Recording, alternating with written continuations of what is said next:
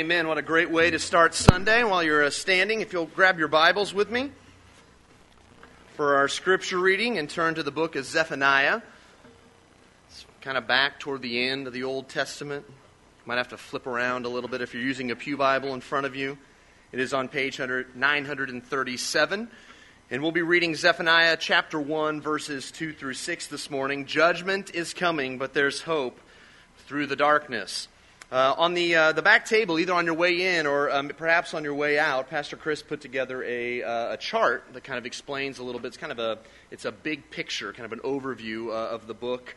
If you're reading along, and kind of has the chapter numbers and verses and things that are back here. Just an overview of the book that Pastor Bruce is going to be preaching through here in the next several weeks. So if you want to pick one of those up on the way out, help you in your study of Zephaniah. So follow along with me as I read from Zephaniah chapter 1, verses 2 through 6. I will utterly sweep away everything from the face of the earth, declares the Lord.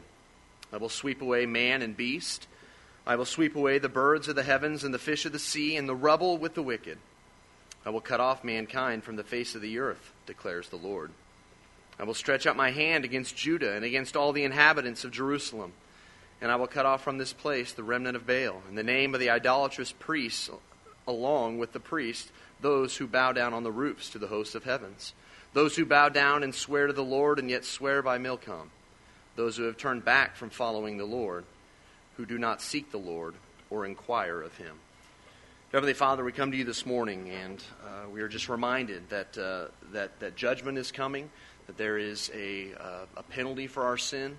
But Lord, we are reminded that there is hope through the darkness, and that hope is found in you and in what we have sung about this morning. Open our hearts and minds to just be changed by your word, and we thank you for Pastor Bruce and his preparation, and ask that you would be with him as he just speaks what he's been studying this week and what you've laid on his heart. In Jesus' name, amen.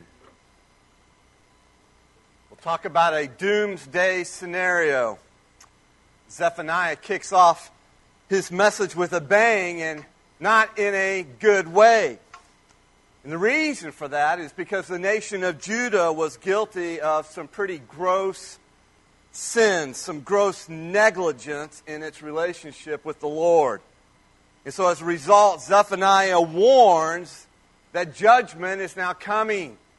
In fact, they were a lot like the little boy who was lost at Disney World, and once they realized he was missing, of course, his parents frantically called security and began to frantically search for him. And at last they found him eating an ice cream cone at the end of one of the parades. He was enjoying himself, having the time of his life, all the while totally oblivious to the fact that he was lost. Many people today are just like that. They're like the little boy at Disney World, lost. Jesus tells us in Matthew 24, 7 through 38, that as were the days of Noah, so will be the coming of the Son of Man. For as in those days before the flood, they were eating and drinking, marrying and giving in marriage, until the day when Noah entered the ark, and they were unaware until the flood came and swept them all away, so will be the coming of the Son of Man. The Apostle Paul picks up on what Jesus says here, and he himself writes in 1 Thessalonians 5, for you yourselves are fully aware that the day of the Lord will come like a thief in the night. While people are saying, oh, there's peace, there's security, then sudden destruction will come upon them as labor pains come upon a pregnant woman, and they will not escape. And in the same way, the prophet Zephaniah warns now the nation of Judah, the people of God. And his warning is fairly clear. In fact, it's audaciously clear. Judgment is coming, whether people realize it or not. But the people of Judah, if you can imagine this, seem to ignore the warning that judgment was coming upon them. They believed that God would do nothing, either good or bad. And so here we are. It was a dark time when commitment to the Lord had been blotted out by years of adultery among the people of God. And so now the people were dominated by religious compromise. And as a result, the land was now morally bankrupt. It was spiritually dark. The people no longer had a true concept of who their God was. They thought that they could just ignore God. It doesn't matter how you live. It doesn't matter what you do. The Lord won't do anything about it, either good or bad. He, in other words, is irrelevant to our lives. And so Zephaniah comes on the scene as a prophet of God, as a spokesperson for God, and challenges this prevailing worldview with an intense warning of judgment to come on the day of the Lord. Now, the intensity of this warning must have caused both shock and awe to God's people. It's certainly not the way most of us would start a blog or even a book. And yet Zephaniah begins this book with an intense warning of judgment.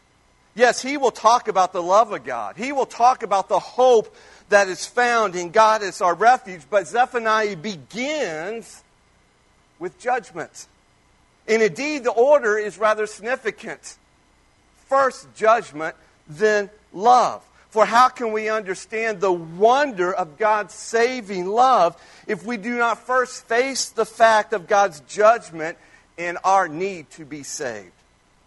And so my plea for us here this morning is that we would open our hearts so that we might hear Zephaniah's warning. Judgment is coming whether the people realize it. What we find first here from Zephaniah in his warning of judgment is that it is coming upon the whole world. It's coming upon the whole world. Zephaniah begins this message by declaring that universal judgment is coming and there is nothing that you can do about it. He warns that this judgment upon the whole world, it will be swift and it will be devastating. Notice again what God declares in verses 2 through 3. He says, I will utterly sweep away everything from the face of the earth, declares the Lord. I will sweep away man and beast. I will sweep away the birds of the heavens and the fish of the sea and the rubble with the wicked. I will cut off mankind from the face of the earth, declares the Lord. Now, you can't get more comprehensive than that. Man and beast, birds and fish, every living thing will be destroyed from the face of the earth. It's the reversal of creation with a global devastation. Zephaniah is demonstrating for us here the totality and the severity of God's judgment. In fact, this judgment will be so total, no one or no thing shall escape it. Zephaniah's warning, it actually echoes God's warning to Noah of a coming world flood in Genesis chapter 6 and 7. Except the words here by Zephaniah are even stronger than that in Genesis, since even the fish are included and there's no reference to survivors. And so here is a judgment more comprehensive than the global flood. Here God is sweeping away everything from the face of the earth. Why? For everything on the face of the earth has been affected by sin. Now, the extreme language of this judgment is not without purpose. Zephaniah wants to grab the attention of God's people here. He wants to shake them, wake them up to their senses, if you will. At the same time, Zephaniah is warning us of God's final judgment that is still to come. The ultimate day of the Lord when Jesus returns. And this is where Zephaniah still speaks to us today. God is still the righteous judge of the universe, and He will no more tolerate sin in us than He did with His chosen people in Zephaniah's day. And so there is coming a day when every human being will have to give an account of his or her life to the Creator of the universe. So what do we know about this coming judgment of the day of the Lord? Well, we actually know a few things even from the text here given to us, and that is that this judgment, first of all, look at this, is from God Himself. This judgment is from God Himself. Did you notice all the personal pronouns that God used. He says, I. What will God do? I will utterly sweep away everything. God says, I will sweep away man and beast. He says, I will sweep away the birds and the fish. I will cut off mankind. 4 times here, God declares, I will do this, indicating that God is personally involved in judgment. Now, this idea may frighten us at first. But Zephaniah is teaching us that God is not just some impersonal, distant power threatening our lives. On the contrary, God is both just and loving. He takes personal responsibility for seeing that justice is done so that wickedness is punished and His character is vindicated.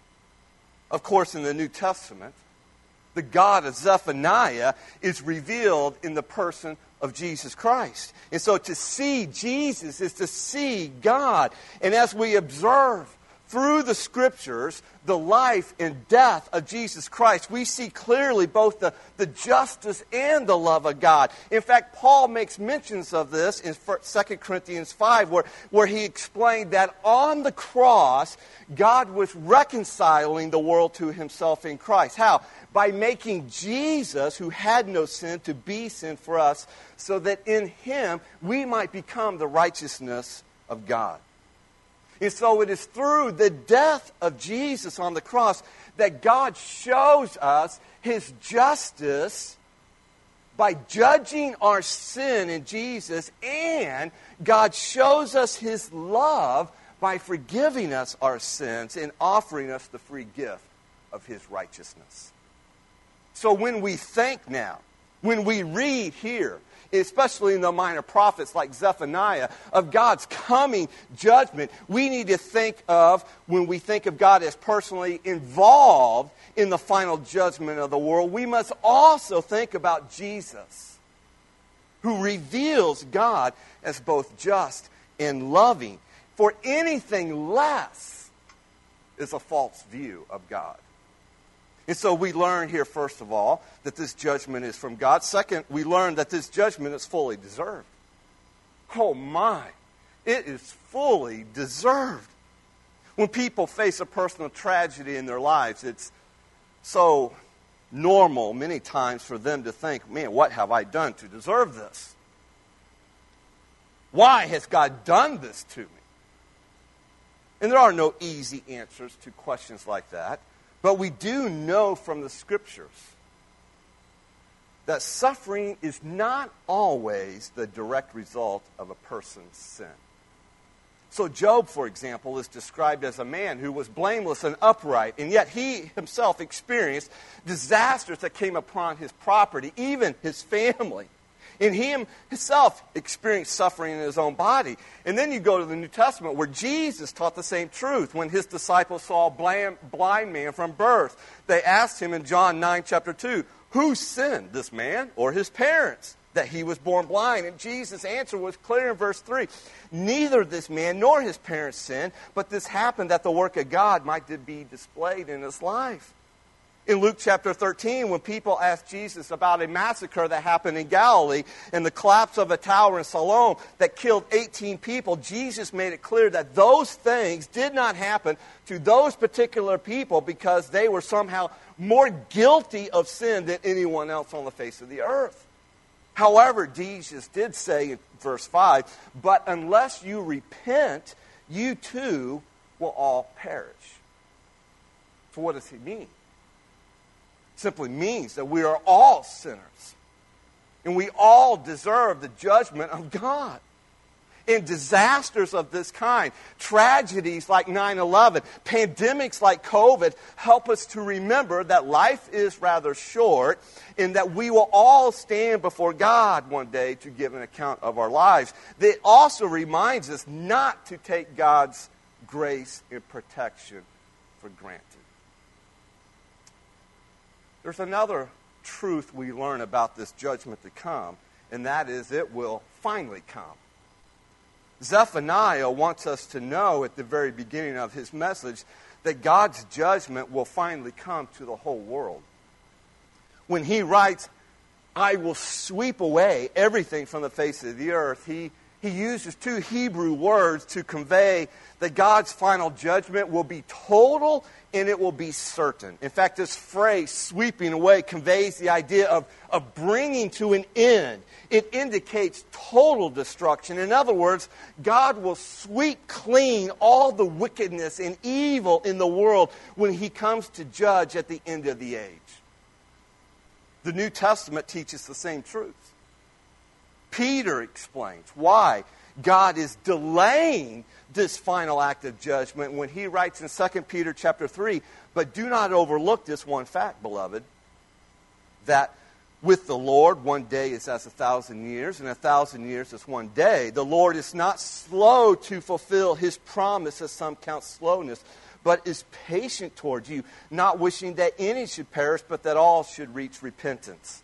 And in words that are very similar to Zephaniah's description, Peter then describes this day of the Lord, this day of judgment in verse 10. He says, but the day of the Lord will come like a thief, and then the heavens will pass away with a roar, and the heavenly bodies will be burned up and dissolved, and the earth and the works that are done on it will be exposed.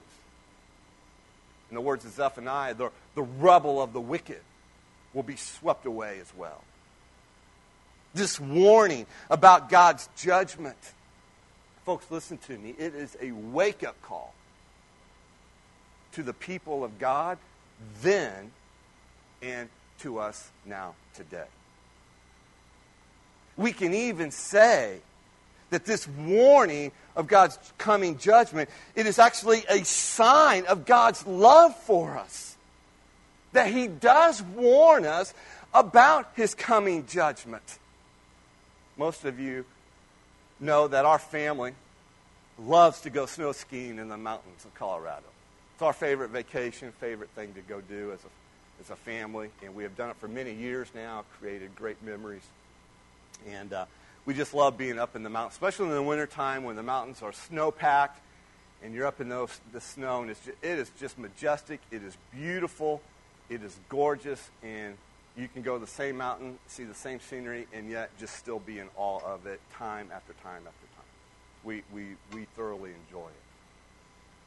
But getting caught in an avalanche can be deadly.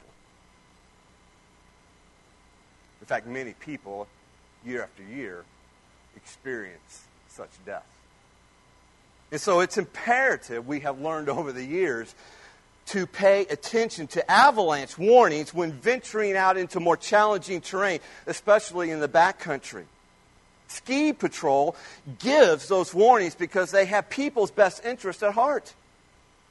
They don't want to find skiers swept away by an avalanche and buried 10 feet under snow. And so the warning is actually an act of compassion by Ski Patrol. And in the same way, God has our best interest at heart when he warns us about the judgment to come. It's an act of his love and compassion to warn us ahead of time. And the question is, will we heed God's warning, or will we, like the people in Zephaniah's day, simply ignore it? It's the difference between life and death. And so with great love, even with a great sense of urgency, Zephaniah warns us that judgment is coming upon the whole world. But let us also hear this morning that judgment begins with the people of God, number 2. It begins with the house of God, or the people of God. It's actually possible to live comfortably with the thought of God's coming judgment.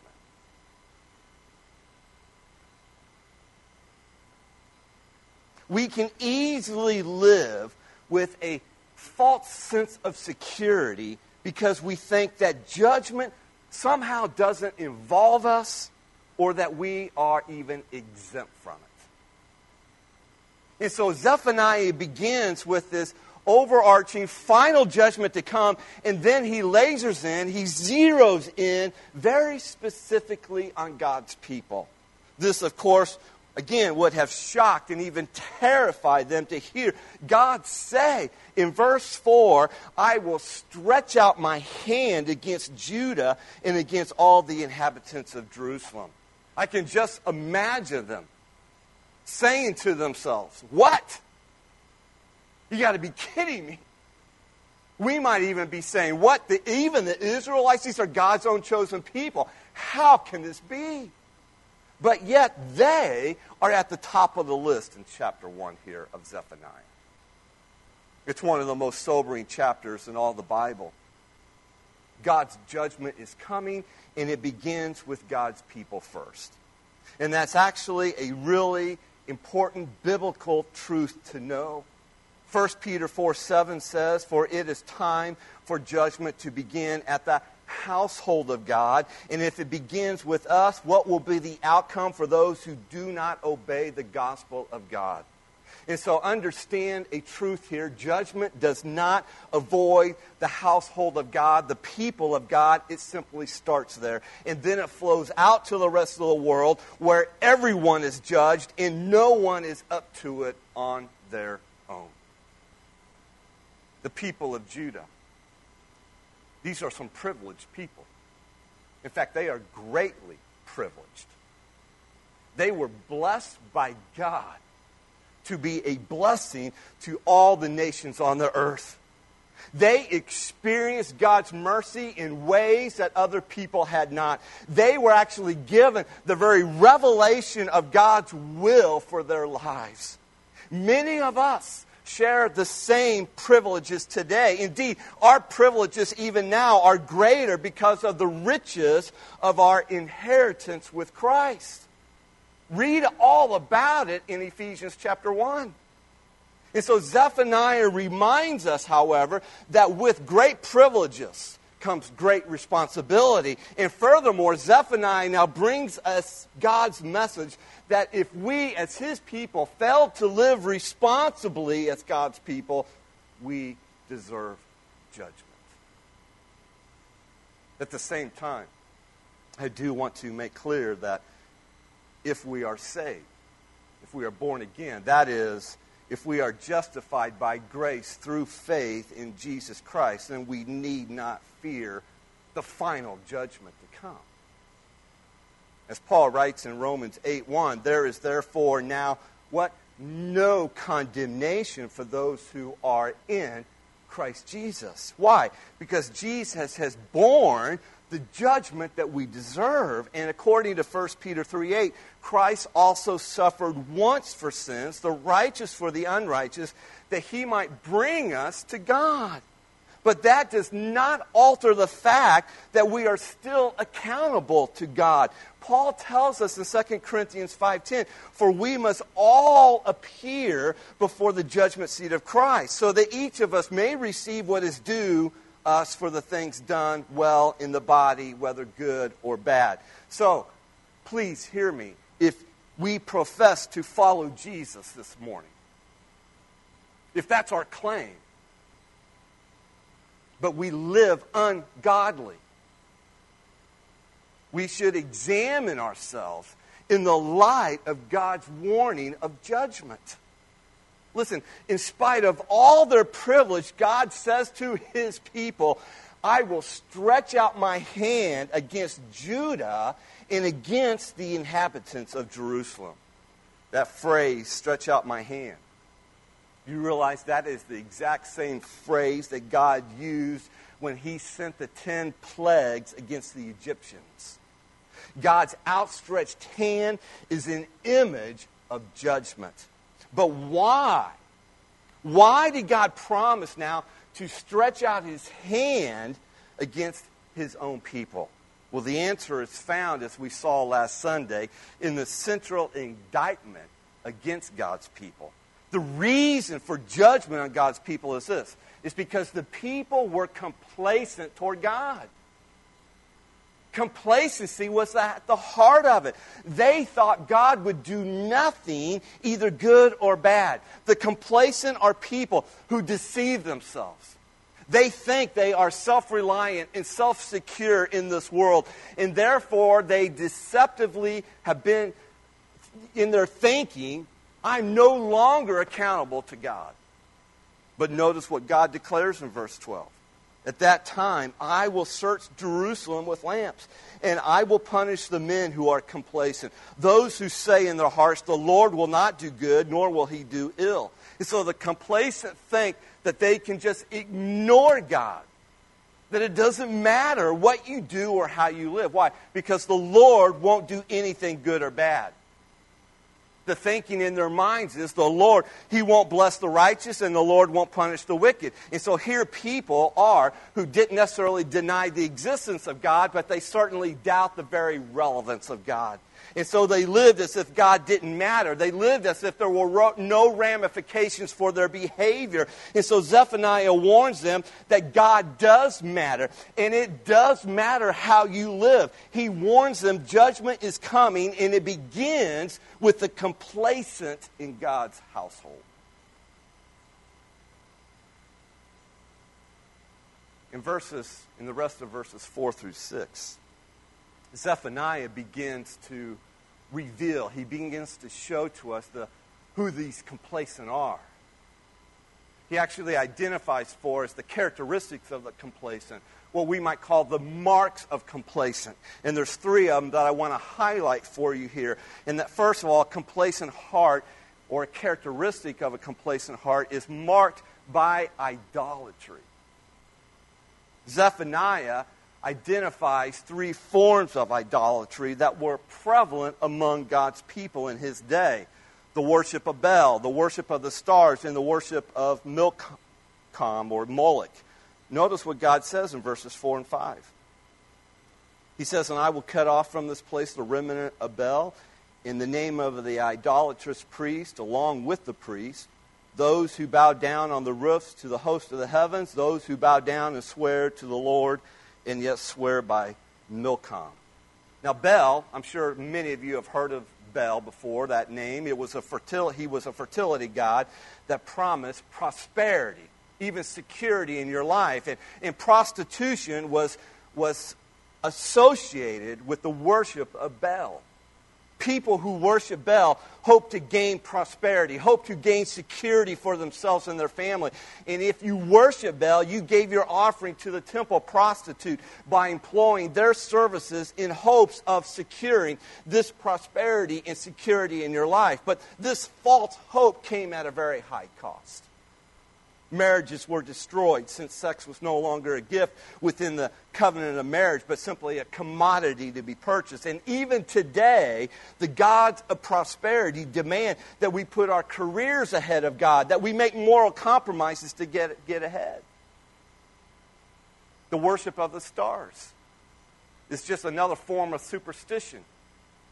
It seems that as the people abandoned their worship of the one true God who made the stars, they turned to the stars to now give their lives meaning.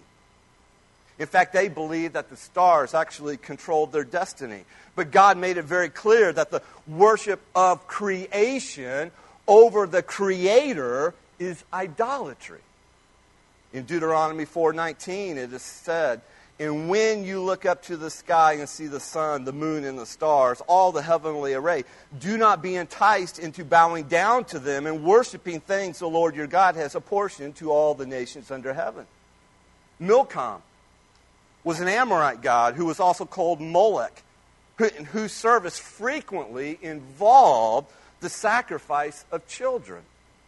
This practice promised blessings to those who were willing to make such a radical sacrifice. And so if you worship the god of Molech, you sacrifice your children to this god so that you could get ahead in life.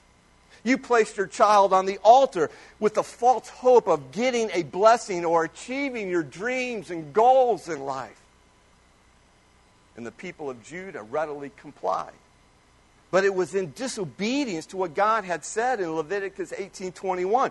Do not give any of your children to be sacrificed to Moloch, for you must not profane the name of your God. Why? I am the Lord, he says. And so God's people were blatantly guilty of idolatry. They worshiped the false gods of Baal, Moloch, and the stars. They had bought the lie that you can use religion to get ahead in life. And now judgment was coming. Now today's idols may not be Baal and Moloch, but make no mistake, our culture is filled with idolatry just the same. Simply stated, idolatry is anything that I look at and say in my heart, if I have that, my life now has value and meaning, significance, purpose. If anything in the world is more fundamental than God to your joy and purpose and meaning in life, then that thing has become an idol. It has supplanted God in your heart and in your affections, and you will pursue that thing with an abandon and an intensity that should be reserved for God alone. So first we find that a complacent heart is marked by idolatry. Second, we find that a complacent heart is marked by duplicity, or you might even want to write disloyalty. Verse 5 says that God's people thought they could combine worshiping these false gods with worshiping the one true God.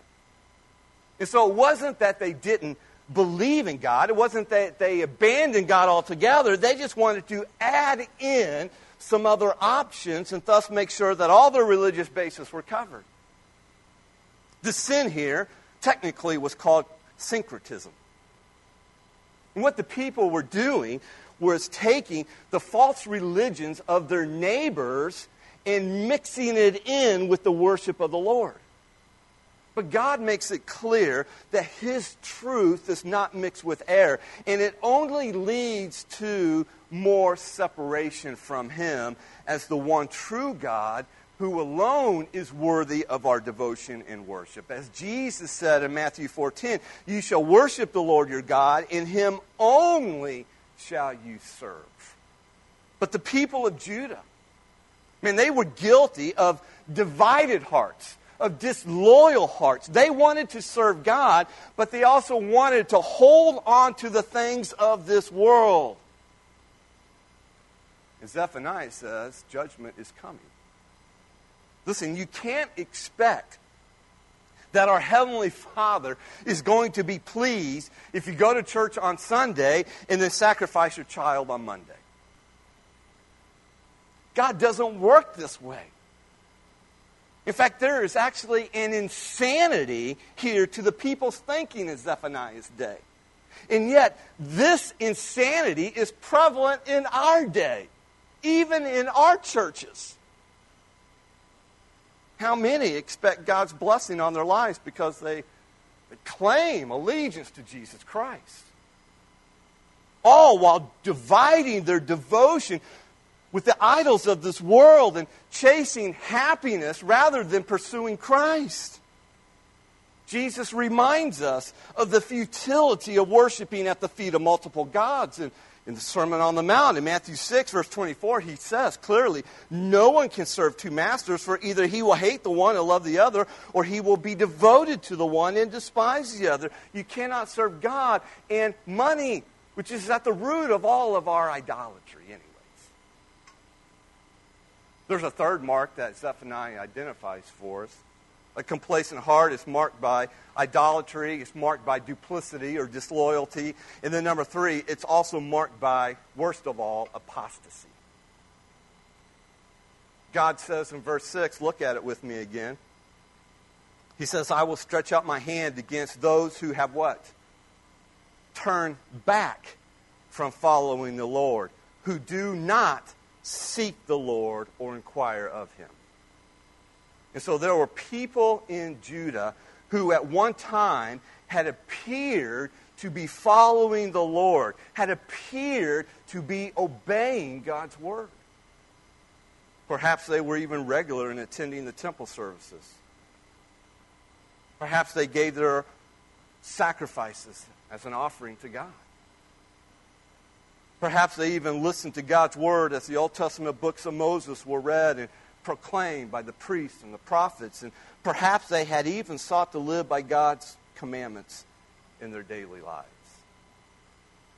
But now they have rejected God outright. They have turned back from following the Lord. They have surrendered their allegiance to Him. They may have been devoted worshipers of God at one time, but now they no longer seek His help or call on the name of the Lord as their God. And so in the face of such apostasy, God is now prepared to act with judgment. After all, God declares in Hebrews chapter 10, verse 38, "My righteous one shall live by faith, and if he shrinks back, draws back, turns back, my soul has no pleasure in him." And so God's word, through the prophet Zephaniah, should challenge us here this morning and do so deeply. For we too can be guilty of worshiping our idols, such as career, family, money, sex, rather than our living, loving Lord. We too here can be guilty of divided hearts, disloyal hearts, influenced by the culture that we live in. We can be deceived into thinking that somehow we can serve God and hang on to the things of this world. We might even be guilty of apostasy here this morning, turning back from following the Lord and rejecting Him altogether. And yet, in His mercy and in His grace, God warns us here of the dangers of a complacent heart. He warns us of the reality of the judgment to come, beginning with God's people first. Like God's people in Zephaniah's day, are we here? Am I? Are we guilty of complacency? Do you think in your heart or in your mind, even though you may never verbalize it, do you think somehow that God will do nothing, either good or bad? You see, the danger with a complacent heart is that it's neither stirred by what God is doing among His people, nor affected by what God promises to do.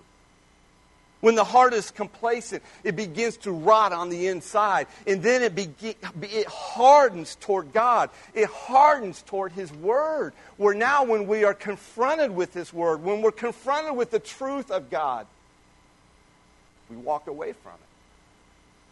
We make no changes to our lives and our lifestyle. When we refuse to follow the Lord, whether it's in idolatry, duplicity, or apostasy, folks, listen, we can expect God's judgment. So is there any hope? Is there any hope here for us this morning? Yes! Judgment is coming, but God gives us hope. There is hope for those who heed the warning to repent and worship the Lord as your refuge and King. And so this morning, may we hear, all of us here, may we hear Zephaniah's warning. If we choose to forsake the Lord for the pursuit of false gods, yes, we are in danger of judgment, but there's hope for the repentant in the outpouring of God's wrath. The good news is there's a refuge. There's a refuge in Jesus Christ. There's a refuge for all who are willing to humble themselves, turn from their sin, and seek the Lord. As Zephaniah calls out to us in chapter 2, verse 3. Seek the Lord, all you humble of the land, who do His just commands. Seek righteousness, seek humility. Perhaps you may be hidden on the day of the anger of the Lord. And so this means that we must respond.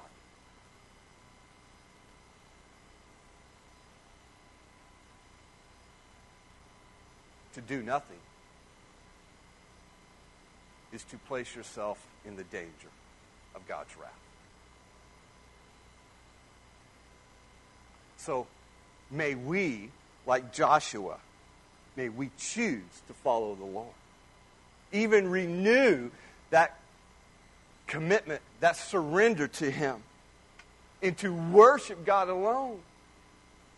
Joshua 24:15 says, "And if it is evil in your eyes to serve the Lord, choose this day whom you will serve.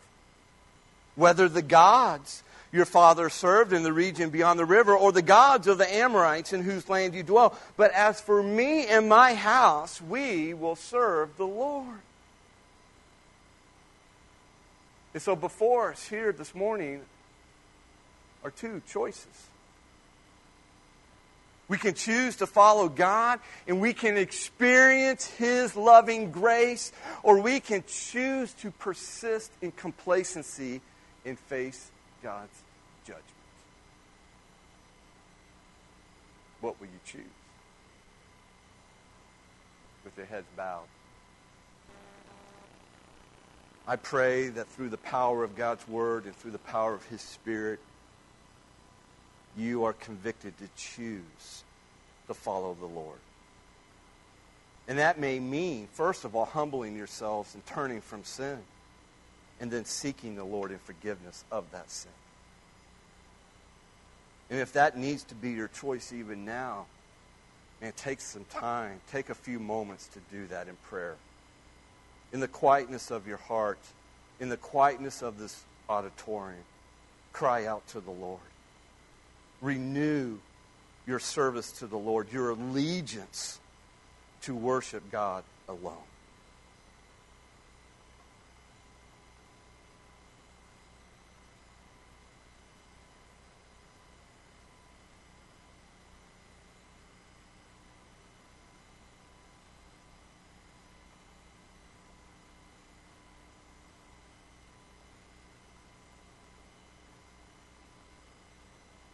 Heavenly Father, we thank you.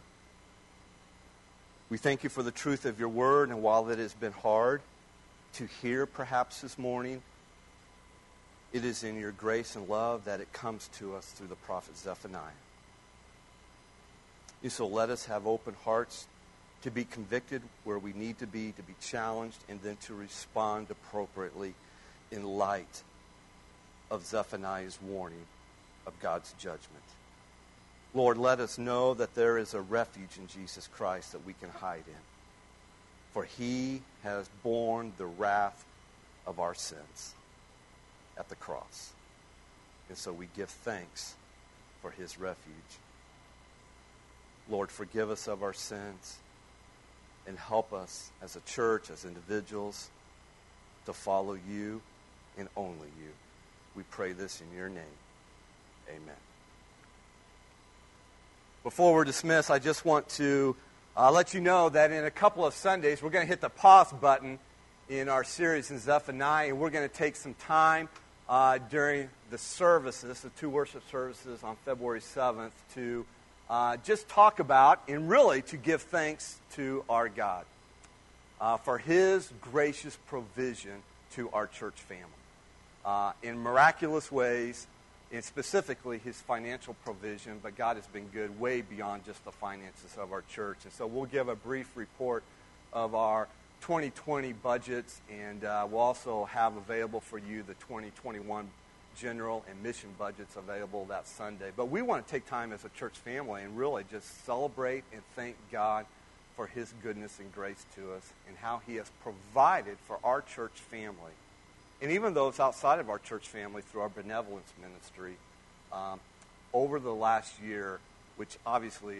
was consumed by a pandemic.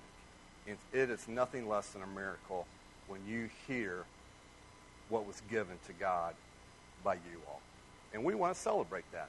And most of all, we want to give glory to God. And end it with communion, celebrating the Lord's Supper.